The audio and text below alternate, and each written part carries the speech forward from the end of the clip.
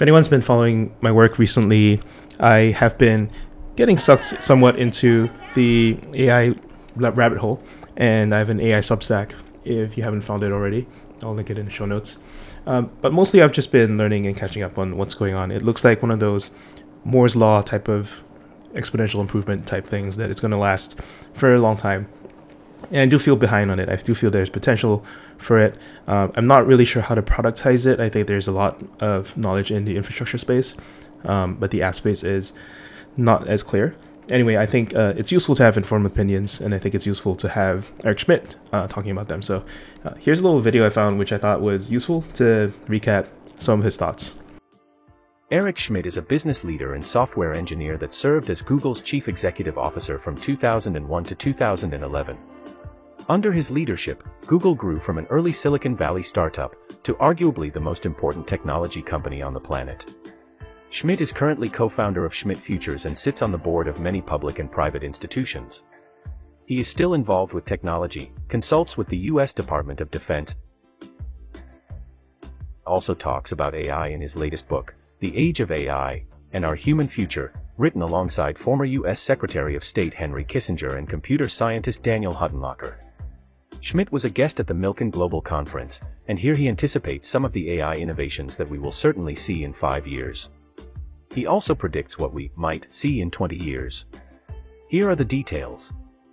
Recently, in the last couple of years, there have been extraordinary gains. So, for example, a team at Google and at the Baker Lab separately figured out a way to actually understand, if you take DNA, what proteins are generated and what their structure is. That's an extraordinary achievement, in my opinion, worth a Nobel Prize. There are drugs being designed now that could not be possibly designed by humans in any way because of their complexity. There's evidence that AI can be used in biology. AI is matched to biology the way math is to physics. In other words, biology is so complicated that AI will be used to interpret biology and predict its outcome. Over and over again, AI will arrive in your life. Another example is the hottest area in my industry right now are large language models. Recently, a set of startups have been funded at between $100 million and $1 billion. They have no current product or revenue plans. That's the belief of the power of this technology. These large language models are interesting because you suck all the information in, like you read all the web, which computers can do, but we can't. And then they discover things. They appear to discover a structure of language, and an example of recent Google product last week can actually translate from one computer language to another, and we didn't give it any examples of one to translate to the other. It discovered a structure, and it can predict it. These are the beginning of general intelligence. The current excitement stems from a technology called transformers that was invented 3 or 4 years ago. And what transformers do is it can predict the next word after a set of words. So if you give it a sentence, it can predict what the word will be. And it's done using a complicated mathematical technique. It turns out predicting the next word is mathematically the same thing as predicting the next sound, the next video, the next image, all of that. And so you have a unification, a multimodal unification of video, text, and speech. So these systems sound and look like they're intelligent. A good example is GPT-3, which came out last year, which kicked the current revolution off. You asked it, do you think like a human? And it says, no, I do not, because I am a large language model, and you are a human who has been taught to think in this way. Now, is that it thinking about you, or is it pattern matching? We can't tell. And the truth is, and as part of philanthropic work, I'm funding projects to try to understand this. We don't actually understand why this works. We don't mathematically understand why it works, and we also don't understand its failure modes. So you wouldn't want to use this as a replacement for something that's life critical, because we can't say when it fails. When does it just crash? The current large language models, for example, have trouble with the notion of gravity. So if you say to them, I moved the object from here to here, and then I put it up here, and then I put it down there, and so forth. Now, everyone just followed what I did. The large language model gets confused because it doesn't understand gravity. So the computer scientists say, we're going to now add concepts. right? So with concepts and then with planning, maybe you get to the point where it looks like a human-like intelligence, which has all sorts of issues. If I were 24 today, this is exactly what I'd be working on. This is where the hardest and most challenging computer science systems problems are, with the greatest payoff. Now, remember that these systems can predict patterns, and if you can predict a pattern, you can also generate an artifact. There's a duality in these systems where they can generate things. So part of the issues that we face now is that these systems can generate speech. I'll give you an example. Within 5 years, the following will be true. You'll be able to take a system, take one of these language models, which would be infinitely expensive to make, but you didn't pay for it. It shows up in your doorstep and it fine-tunes. The technical term is literally fine-tuning it. You fine-tune it to you. Who are you? What do you care about? It sort of watches you and learns from you. It learns your voice, right? All of a sudden, it can generate videos with you in it. Now, you could think of this as a second AI, right? Now, the interesting thing is, imagine 5 years from now, I install this thing, and I use it for a few years, and eventually we all die, unfortunately. Well, it lives on, right? As a pretty good impersonation of me. And what happens when I'm dead, and it's still learning? Is that me? Is that an artifact of me? Or is it just a stupid artifact of history that you'll keep in a box, and some future will say, oh, Eric was so stupid back then, but it's entertaining to watch him, right? Because he didn't keep learning. We don't know. We have no way of discussing these things. This stuff is incredibly powerful. It will be the basis of enormous gains in human health, language translation, communication, summary, and education. All the things that Milken represents will be affected in an almost always positive way. Having said that, there's terrifying consequences as well. So the first question has to do with jobs. Does this fundamentally mean there are more jobs or less jobs? Now, I've spent my whole life people saying computers will replace humans, humans won't have anything to do. So far, that narrative has been false. Notice that there's a huge surplus of jobs and not people to fill it, certainly in the United States. The second one has to do with national security, something I've worked on for almost a decade now. And in the Kissinger book, we talk a lot about this. What happens when the decision time that you have in a conflict is less than human? I'll give you an example. In the future, there's a war, and the war is North Korea attacks the U.S., the U.S. attacks back, and China says, not a good time for a war, stops the war in North Korea. And the entire war took 5 milliseconds. Now, how are we going to organize around that war? How are you going to build a system that can make all of those decisions? What are the rules around automatic decision-making? I and a team working for the Congress published a recommendation that this was a disaster and that you have to have human in the loop.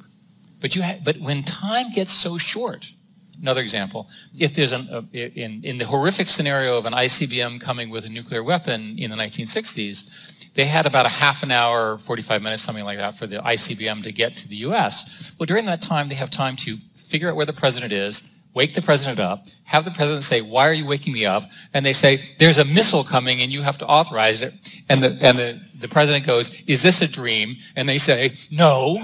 Okay. And then eventually he or she goes, okay, launch the retaliatory thing, right? It's organized around human decision time. In the military, it's called an OODA loop, for those of you that are veterans.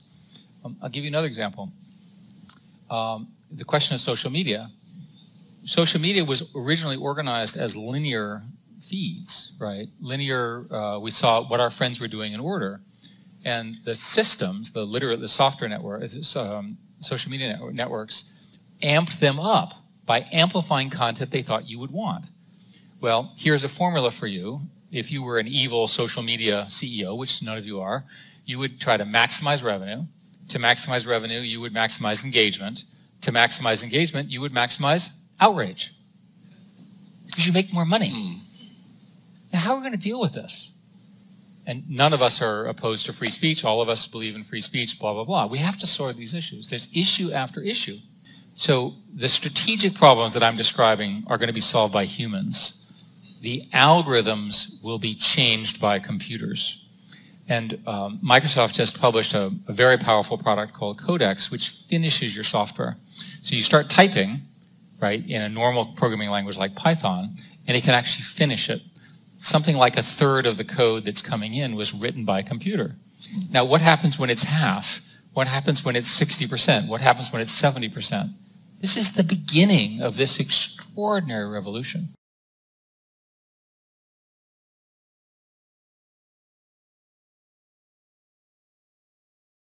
I am sure in the next 5 years, you're going to see the integration of conversation and multimodality, because that's what everyone's working on. And what that means is that you'll have a digital assistant that will mark what you should do in the morning, make suggestions, give you summaries, have a sense of humor, say, this guy's an idiot, ignore him on social media. And by the way, generate your own TikTok videos so you don't have to go out there in the wild and actually get photographed doing it. It'll just generate it for you, and you can submit it. All of that's going to happen. Then we get to speculation. Today, the systems, and this is very important, do not have the ability to set their own objective function. Humans, very, very smart people say, we want to solve this problem or this problem or this problem.